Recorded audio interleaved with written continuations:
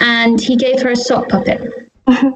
And he said, talk to the puppet. The puppet is your mind.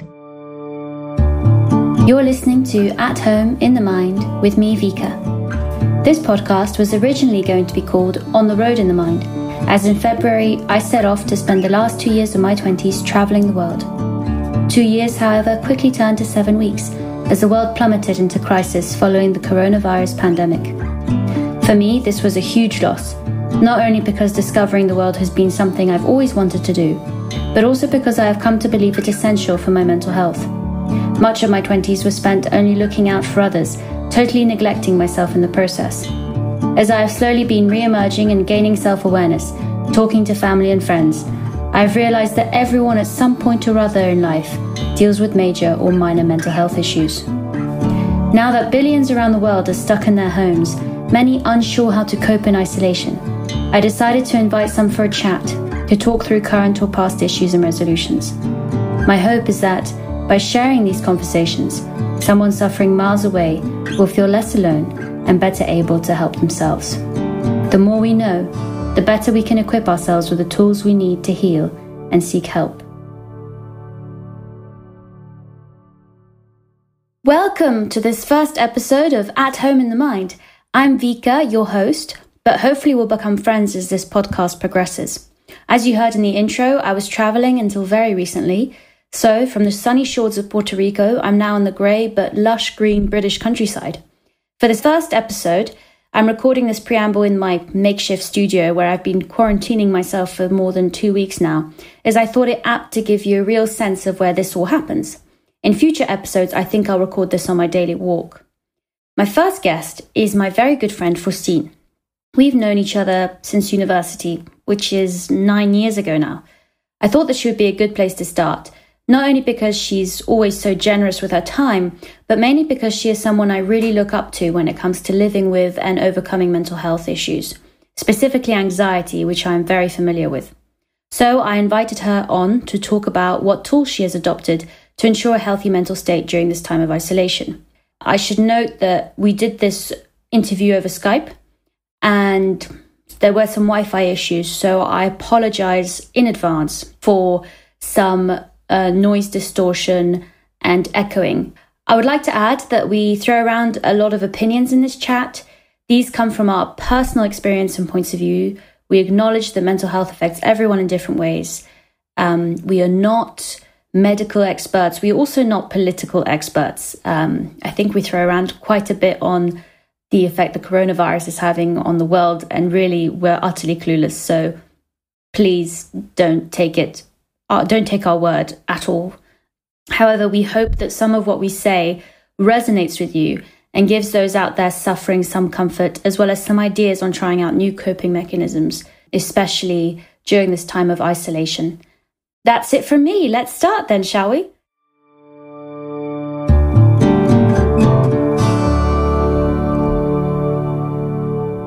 Hi, Faustine, and welcome to At Home in the Mind. Thank you so much for being on the show. Thanks so much for inviting me to do this. I'm really glad that I have the opportunity to speak with you about mental health in these really strange times. For the listeners out there, Faustine and I have known each other since university. So we've known each other for a very long time. And we've actually had similar mental health journeys, I would say. Would you agree? Yeah. I struggle with anxiety, and that has led to depression. They sort of are hand in hand. Maybe I haven't been properly diagnosed, whatever, but I feel that your anxiety really was more acute than mine at one point. Yeah, I mean, it's so hard to really, there's so much awareness, not awareness, diagnosis, not diagnosis that goes into this. But yeah, I had a phase where I had an acute phase of anxiety where I was on anti-anxiety medication in order to keep functioning, because the anxiety had taken such a toll on me that I couldn't function normally anymore. But those things, I don't know how much people will know about these things, but as you were saying, anxiety and depression, they can be related, they can be not related. they are so flexible. They can have so many different aspects and shapes and forms, and they can be expressed in so many different ways. You can be aware of it, not aware of it, and it's something that evolves through your life. A lot of people have kind of a predisposition and then phases where they are more or less, right? Would you agree with this? Yes, totally.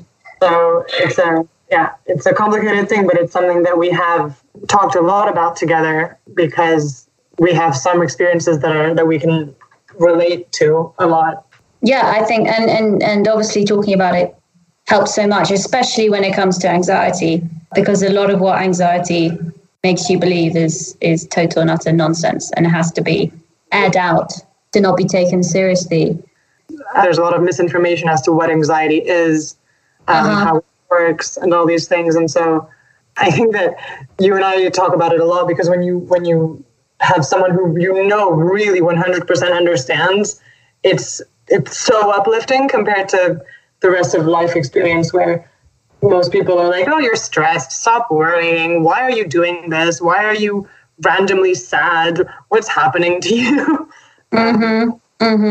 What I've experienced a lot, both in myself and in close family and friends who suffer from mental health issues, is that what anxiety and depression love are isolation. So in terms of anxiety loves you isolating in terms of making you mute, not letting you talk to others because you're afraid that that's going to be the reaction. You're ridiculous, you're crazy, you're being irrational. And so you don't voice your thoughts that could very easily be rationalized through a friend. And then depression prevents you from leaving the house a lot of the time and just isolating because you don't have the energy, emotional or physical energy to move. And so my big worry with the self-isolation phenomenon, my big worry is the spread of mental health issues, maybe not the spread, but more the exacerbation, the sort of increase of mental health issues, because people don't know necessarily, aren't aware that just because you are isolating doesn't mean that you shouldn't keep connection, keep communicating, and find ways of airing whatever it is bugging you or eating you from the inside. So in that spirit, I have asked you to come on this show, and you very kindly accepted to talk through some of, the context that you are living in and what you are doing to ensure that you stay healthy and happy.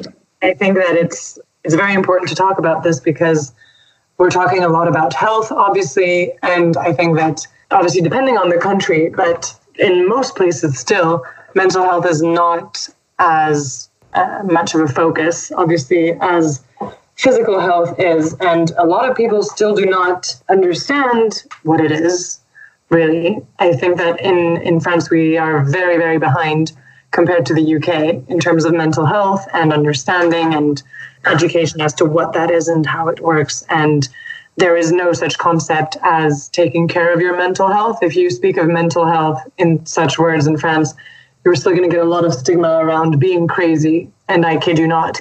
So, right. Okay.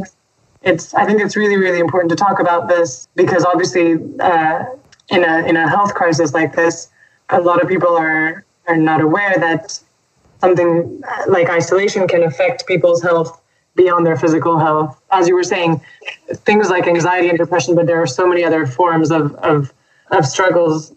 Isolation can really exacerbate a lot of things. Even people who don't have a pre-existing condition, right? We know that in order to stay healthy in all ways, humans need human connection. Humans need interaction. They need human touch. So even for there are people who have pre-existing mental health issues, and obviously those can be exacerbated. And then there are people who don't struggle with mental health usually, who this could affect anyway. So I think it's a huge, huge topic and needs to be addressed in these times. Yeah, absolutely. And I'm glad you think the same. Before we get going in terms of specifically talking about the virus itself and how that's affected your environment, do you have any opinions on why France is behind? Is it in terms of dealing with mental health issues? Is it because it's not talked about very much, or what's behind that? It's hard to say the actual reason why. I think that culturally, French people are very resistant to change and to evolution. I see that compared to the UK or the US, for example, I'm just saying those because I have a lot of ties with them. Things just go much slower. We are very, very attached to the old ways of doing things and traditions. And anytime that anyone tries to change anything in France, you just get this wave of protests and of, no, we can't change. I think we're very resistant to change. So right. I think this is valid as a whole in France. We just are very slow to evolve. And then specifically, health-wise, the whole medical world is dominated in France, I'm sure, and I assume also everywhere else, but I can only speak for what I know, is dominated by middle-aged white men. They have every reason to keep things in place how they are, right? Right. And so I think that plays a part in it as well, where there's still so much stigma around it. It's so hard for people with younger ideas to have a voice, to be heard. It's so rigid that there's not a, because I don't know if I'm explaining this well, but because of this, there's not a big focus put on mental health. Right. That's a way of mine. It's very hard to budge, I think. Okay. And if you've seen anyone to help you out, you got medication, so I assume you went to see someone. In that, were they very traditional? Did you find that they were very unhelpful? That does happen a lot. I was lucky, and I found my GP was very. He's quite young, and he's very up to date on mental health things, and he is the one who diagnosed me and put me on the right track and helped me in every way. So I found the right person. Then in terms of the different types of therapy, it's also harder in France to find the right type for you. I feel like the type of therapy is also still, it hasn't evolved much in the last few decades, So it's very traditional. It's very traditional, yeah. I had a friend just the other day tell me that he tried a new therapist who literally got him to just lie down on a sofa without looking at her and just speak. And I was like, what is this like? Is this the very beginnings of psychotherapy? I don't know. But sometimes it can go too far the other way. So I have a friend who struggles with a bipolar type issue, and she went to this guy, therapist, psychiatrist, and sat down with him, and he gave her a sock puppet. And he said, talk to the puppet. The puppet is your mind. And she looked at the sock puppet in disbelief and looked at him. He had his own sock puppet. Like, look, just speak to it. Look, hello. And he said his own name, which, let's make it up. Let's say Mark, right? Hello, Mark. Mark's mind. Why are you hurting me? Why are you doing this to me? Did not know what to do with that. Yeah, I think this is a problem that we have everywhere, right? It's finding the right help, finding the right thing that works for us, it's a tough journey.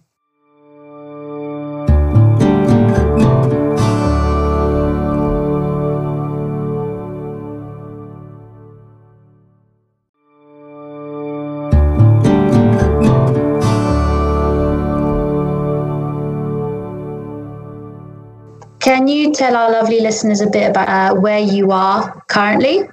I actually live in Paris, but I am now in Lyon because I've decided to quarantine here with my family. Okay. What made you want to move from one urban location to the other? What's the difference between the two? So I decided to come isolate in Lyon, not so much to be in Lyon rather than Paris, because the current situation in both cities is the same. But because in Paris, I live on my own and I don't have any flatmates or anything. So I really wouldn't have had any human contact at all for weeks. And that, knowing myself, I know that lack of human life around me that I usually get, even though I live on my own, because I go out and work and see people and do social activities, that would have really affected me, because I've learned from experience that when I'm in connection with others, I tend to lose touch with reality and with the world. And I thought that if I stayed on my own for however many weeks this was going to last, I was really scared that my anxiety would flare up, and that I would feel so lonely that I would have a really hard time coping. That I also know that I tend to get a feeling of emptiness when I don't really know what I'm doing, because there's not much to do. So this would have been a case that's really like that, where all of a sudden you can't work, you can't go and socialize, and so you're a little bit lost. And since that's something that I already experienced as it is, I thought, this being completely on my own, I'm going to feel so empty and strange and disconnected from the world, and that's not going to be good for my mental health. So that's why I really didn't hesitate to come and stay with my family, because even though it's not always easy living in close quarters with family, especially when you're not used to it anymore, it gives life to a house. There's things going on. It keeps you connected to the world. It keeps you interacting with people. You see humans. You hear noise around. It reminds you, even just hearing people wake up in the morning helps you to think, okay, it's morning, I need to get up. And whereas when you're completely on your own and you're completely disconnected from any activity that you do, I know that I would have had a hard time just getting out of bed and making myself do things, because I wouldn't have had anything urgent to do or anything. So yeah, that's why I made that decision. That makes a lot of sense. It's really great that you have that self-awareness, that knowledge about yourself to recognize your needs and what's best for you and act on it. Whether you move from Paris to Lyon or not, already that in itself is a huge step in managing mental health and not falling into deeper struggles. Yeah. Yeah, I mean, years of analyzing why I feel like shit, that helps. But it sounds like when all this was progressing, I mean, it's still progressing pretty fast, but when all this was progressing, from one extreme to the next, it seems like you were at the heart of it all in Paris. What did that look, how did the virus progress in Paris? What did that look like from a Parisian's point of view? And how did Parisians take all the decisions that were made? So, yeah, I was only in Paris at the very beginning of it, so I can't really speak for what's happening there now and what has happened there in the past 2 weeks. But definitely it was the heart of it at first, because it's just more dense. So the hospitals immediately had more patients coming in, and there's obviously more movement, more contact. The number of people who go through Paris every day, just in the metro, is just thousands and thousands. But what I can say is I was there the week just before the actual lockdown was announced officially, with all the rules and everything. And at first, people really didn't take it seriously at all. And I think that the French people are culturally and historically quite rebellious and not very disciplined. Not very docile. They don't like being told what to do. So at first, when it was just, people being advised not to leave so much the house, not to gather in groups, not to go out, people really were like, no, I'm not going to do this, because I'm just, why should I do what I'm being told to do? I'm just going to do what I want to do. The attitude was very much, we've been told not to do the bees anymore, not to give each other kisses to say hello anymore. Mm-hmm. But, I'm just going to keep doing this because this is what I do, and nothing is going to stop me. I'm not going to give up my habits and so on. And, on the weekend, just before the actual lockdown, so the schools were, on the Thursday night, they announced that the schools would be closed starting on the Monday. So I'm talking about Thursday, the 12th of March. They announced that the schools would close starting on the Monday. So we all kind of saw this coming. This is at the end of the week, we saw it was going to happen, and they were starting to say, don't go out so much anymore.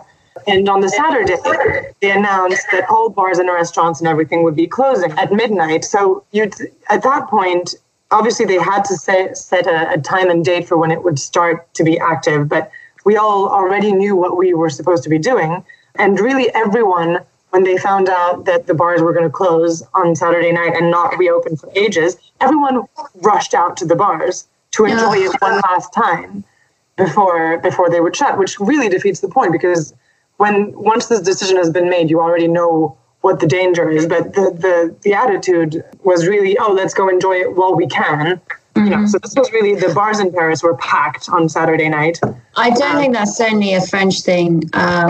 When Boris Johnson announced that all restaurants and pubs would close on the Friday night, this was Friday a week ago, I think. The next day, someone saw loads of people in a pub, just hanging out in the pub garden. And I think that the Brits took it as seriously as the French did, and by that I mean I think a lot of them didn't take it seriously at all. Yeah, I think it takes people a long time to adapt, really, and some people adapt much faster.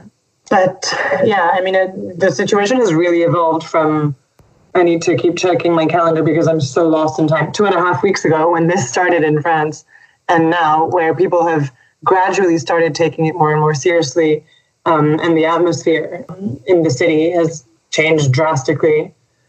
So what does the lockdown look like in France? What are the rules?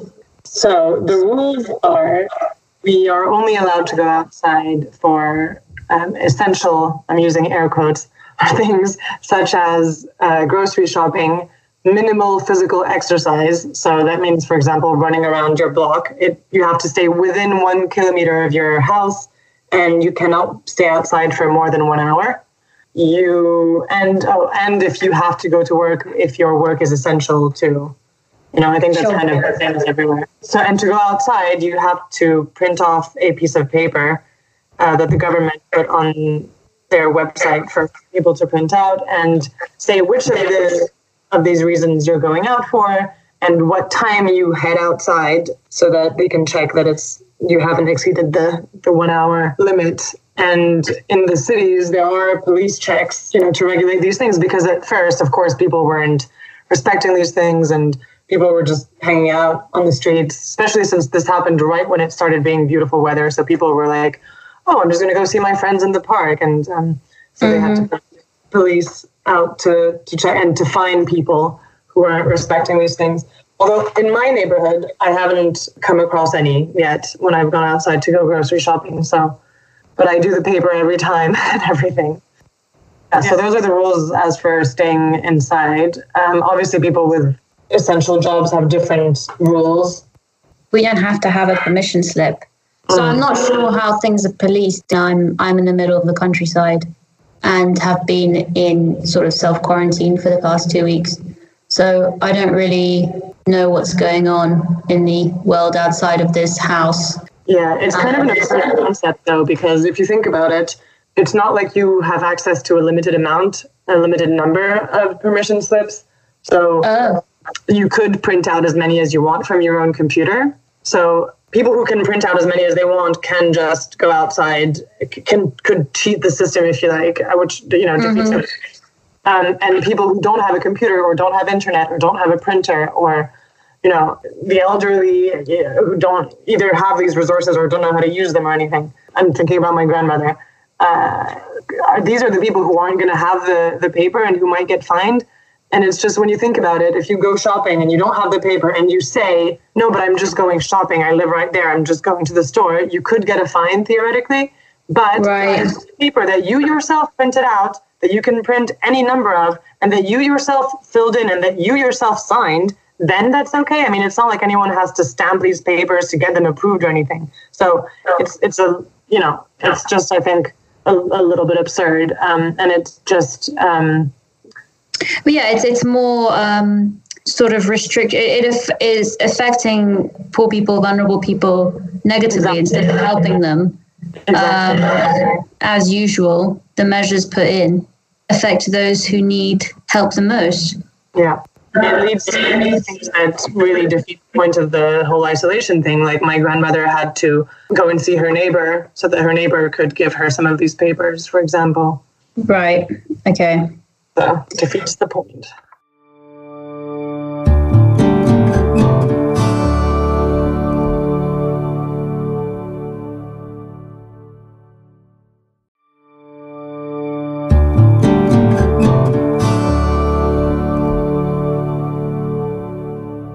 you said at the start that you knew that for yourself, being in a small confined space was the absolute worst. What else are you doing to help yourself through this isolating time? Well, so this is a really, how can I say this? I think everyone has their own things that they do to feel good. But I think that a lot of people are saying, in order to stay sane during this time, a lot of people have a lot of advice to give, obviously. Yeah. A lot of people are saying, during this time, it's really important that you keep a rhythm and you keep a structure and you keep a certain level of productivity. Or this is one that I hear a lot as well. You should be using this time. You should be making the most of this time. Learn a new craft. Do this, do that. Develop your skills in this, or do all the things that you don't usually have time to do. Take this time to reflect on your life, blah, blah, blah. And I think that, if people manage to do this, good, but everyone should be doing just, what they can do and what makes them feel good. So I think for some people need a lot of structure, and some people need to feel like they're doing things and like they've kept their rhythm. And in order to feel feel like they are staying sane, they need to keep certain habits, all these things. But I think we should also be allowed to just go off the rails a little bit. And for me, this is what's been helping me stay sane, is actually not keeping a rhythm and forcing myself to have these habits, because these things just induce guilt if you don't follow them, or stress, or in my case, frustration. Because if I give myself a schedule where I think I'm going to do this and this and this, and I'm going to be productive and I'm going to do this, and that makes me want to go out and be more active and do things. And since I can't, I'm going to have frustration. So what's been keeping me sane is actually just to slow down and listen to what I feel like doing and just do that, and let myself go off the rails if I feel like it. So if I feel like staying in bed all day, then maybe I will. And if I feel like lying down on the floor listening to music for hours with my eyes closed, then I might just do that. But then if the next day I feel like dancing all day from morning to evening, then I'll do that. And I'm not going to tell myself, I need half an hour of sports every morning, and then I need 2 hours of reading, and then I need to work, and then I need to do this and that. That doesn't work for me. So I've been just, doing things that I like doing, really listening to myself more, because I don't have to have a schedule like I usually do. And I know that this is temporary. I've allowed myself to think, okay, well, what do I feel like doing now? I'll just do that. And that's really been helping me stay calm, stay sane, not stress out too much, trying to mind my own business as well. Because at first I was very, what are other people doing? Other people aren't listening to the rules. They're not being responsible. They're going outside. Why are they not doing what we should be doing? They're so selfish. And I would get myself all riled up about this. Whereas just kind of minding my own business and thinking, well, I'll do my part and try to just not go crazy about what other people are doing, or what I could be doing, or what I should be doing, or what should have happened, or all these things. Yeah, that's what's, I think, the main thing that's been keeping me relatively sane, let's say. No, that really resonates with me, what you said, because I'm in a constant battle all the time between the sort of organized, let's schedule, let's routine side of me, and the fuck all of that side of me. And they're in constant conflict, because I'm thinking, okay, well, I have this time. How can I use my time during a day most productively? Okay, let's do exercise in the morning. And I always do these timetables that I never end up following, and then feel totally shit. But at the same time, the other extreme, which I also tend to do, which is watch something, a show, a series, get really into it and don't stop watching it all day, or any other sort of distractions. That also makes me feel crap, because I'm like, okay, well, the day's gone. Yeah. And there's a lot of guilt and a lot of frustration. So in your experience, you're saying that you just take a moment, either in the morning or just during the day, you just take a moment and you see what you feel like doing. You just follow that. Yeah, I really just take it day by day and see, what can I do today? I've had days where I had a lot of energy and I did a lot of things.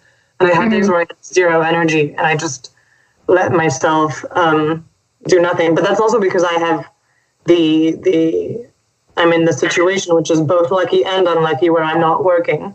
So of course, if people are working from home, at their regular jobs, then they don't have the privilege of being able to do this, right?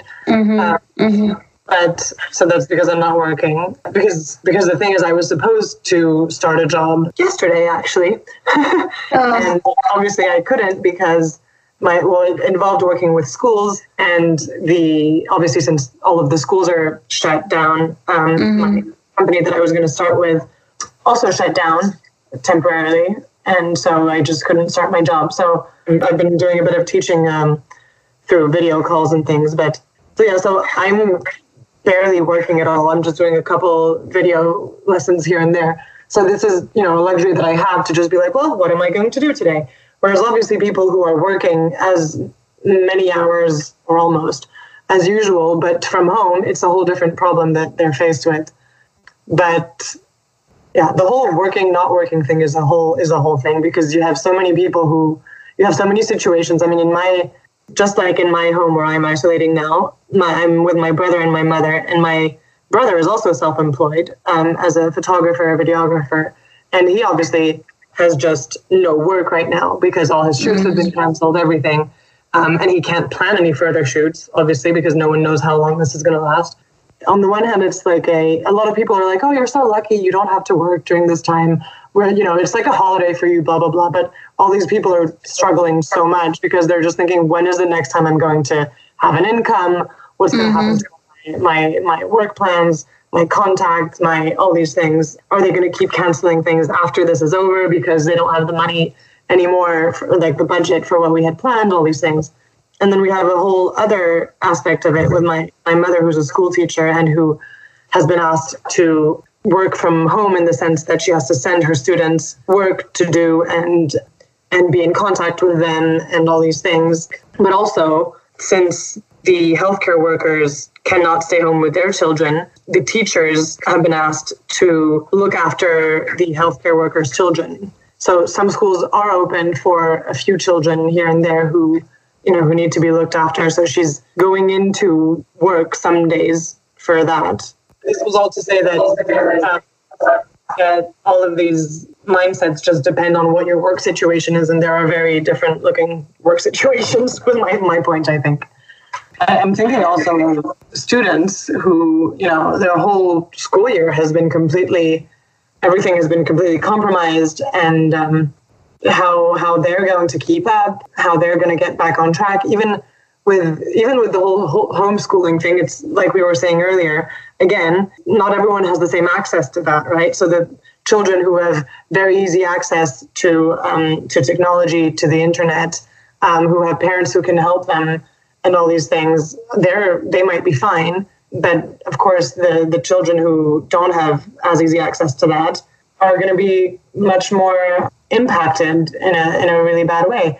I was talking to my mother about this earlier, and they have a big percentage in each of their classes of children who just don't get back to the teachers, who don't answer, who don't reply, who are not receiving the things, not in and it's quite worrying for these children actually to think, oh, they, maybe school was their main source of stability, intellectual stimulation, of learning, of comfort, of growth, of everything. And if they don't have that, it might have much worse consequences for them. And I think the Minister of Education just said today that he estimates that they've lost, using air quotes again, you can't see, but about 8% of students. Wow. With this whole homeschooling thing. So it's going to have an impact for sure. Yeah, really, again, letting down people who need it the most, right? And communities who are falling behind in society as it is, falling even further behind. They're not getting the support they need. So a lot of things taken for granted and not thought through.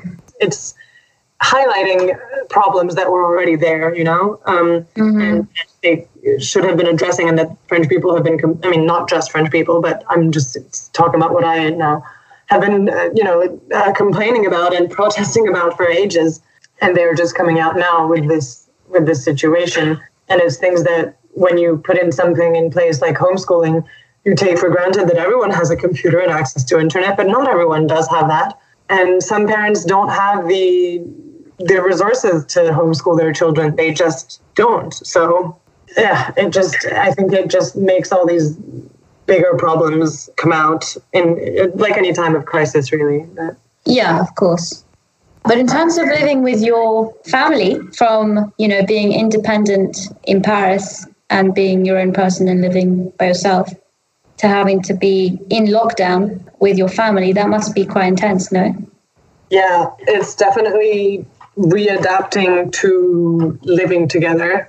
I'm lucky because I get along with my mother and my brother, and that's also why I chose to come isolate here, because if I had been in a situation where living with them would have been worse than living on my own, I wouldn't have made this choice. So yeah, I'm quite lucky we get along well. It's definitely taking some adapting on all of us because we're just not used to sharing a space all the time. And especially, I do come to visit them a lot, but usually when we're together, it's not 24/7. You can go outside for a walk, you can go see your friends, you can go do separate activities and then rejoin in the evening or anything. Here it's really different, but I'm adapting quite well. I mean, I'm quite happy. I just think of everything that could. So many people didn't have this choice that I had, and either have to be in lockdown with people who, I don't know, in much worse living conditions, or with people who were not safe. So yeah, I'm quite lucky. I'm thinking about those people who only recently moved in together. You know how obviously strangers through apps like Spare Room or something end up living together because it's for the price, cheaper prices, especially rent in capital cities. And I'm just thinking about those people who, just moved in together maybe in February, March, and then suddenly all this has happened.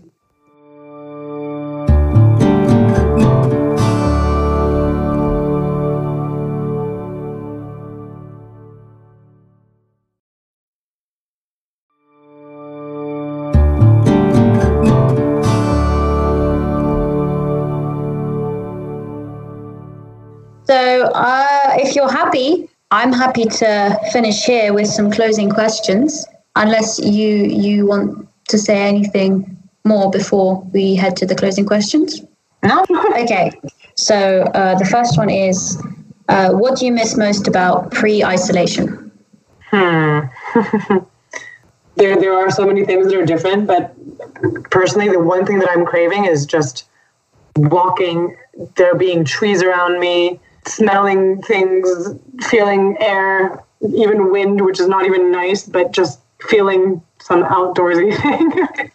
I think that would be it. Yeah, that makes sense to me. What are you most grateful for during this time? A lot of things, actually, because I'm so grateful that I actually have a comfortable home to isolate in, with basically everything that I need, right? I have everything that I need to stay healthy and sane. I have running water, which means that I can wash my hands 1 million times a day if I after going grocery shopping or something. I have the internet, which allows me endless entertainment, essentially, and also unlimited socializing with the people around me. And I'm actually grateful because I think some people either can't even stay home to stay safe in some parts of the world, and some even places in France. Some people cannot choose to stay safe by staying at home because they just don't have the living conditions to do that. And for some people, staying home means not being safe, right? People who have a very unsafe family environment. So I'm so grateful that my conditions are actually, I'm very privileged just to have this, just to be able to be safe at home. I'm also grateful because these are the conditions that some people have to live in all of the time. Some people have vulnerabilities or disabilities that don't allow them to have such a free life of going outside and doing all these things. And some people have to stay home most of the time.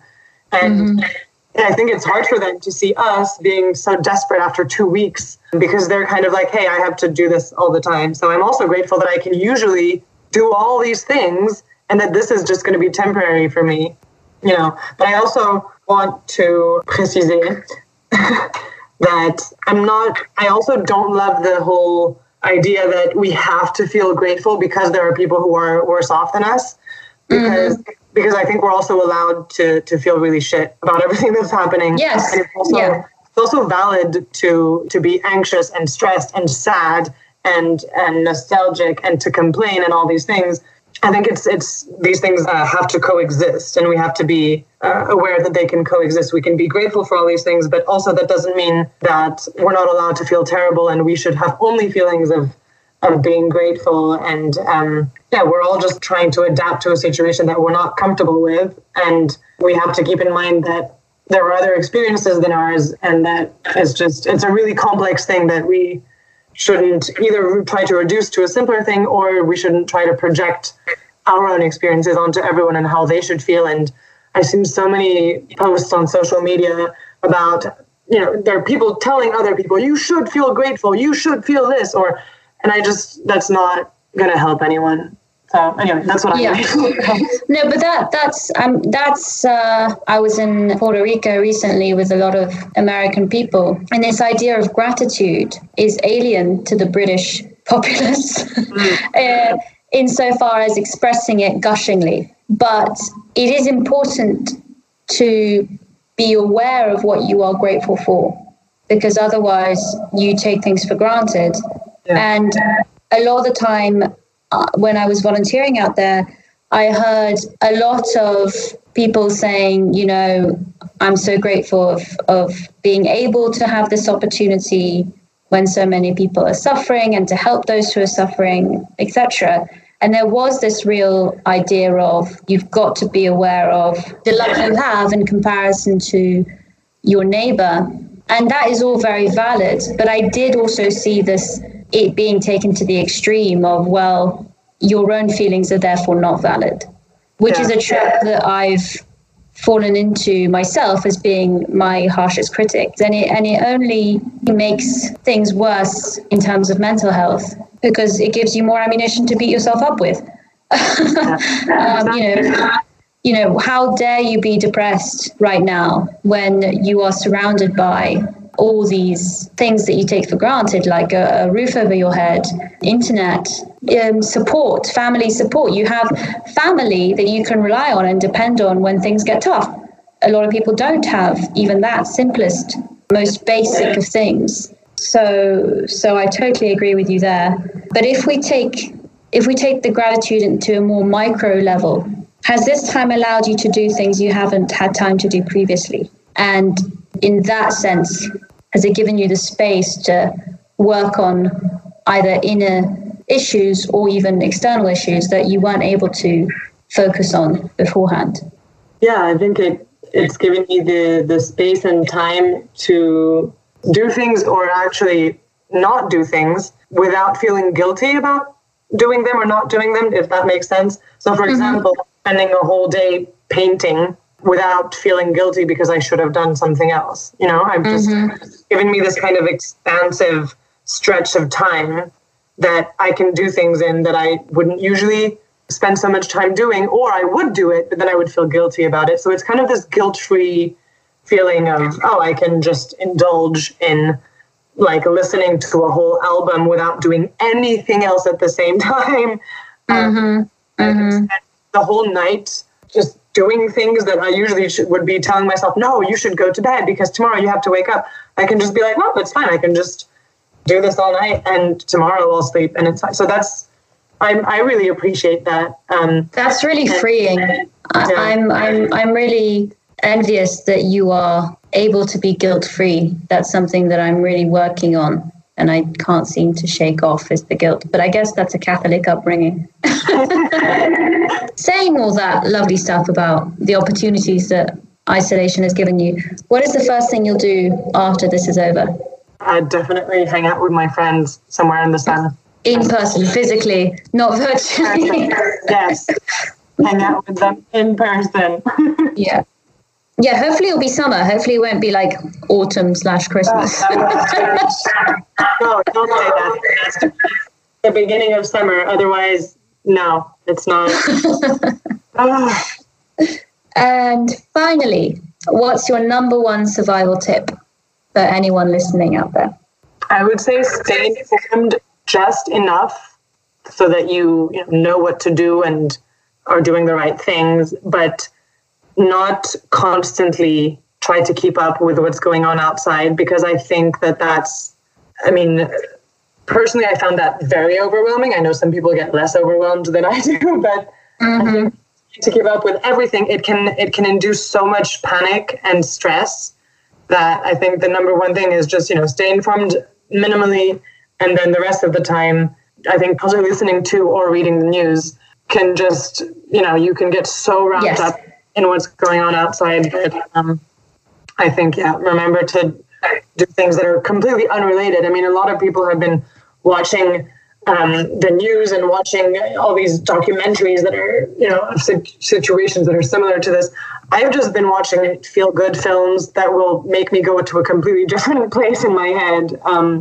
So just, disconnect a little bit. Yes. No, I agree with that.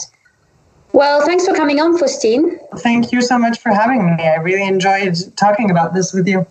I'm really glad you had a good time. And bye. I'll speak to you soon. Okay, speak to you soon. Bye. Have a good day. You too. So that's the end of the first episode. I don't know about you, but I really took to heart Faustine's guilt-free attitude during this time. I'll try to check in with myself more and understand what it is that I want to do during different parts of the day.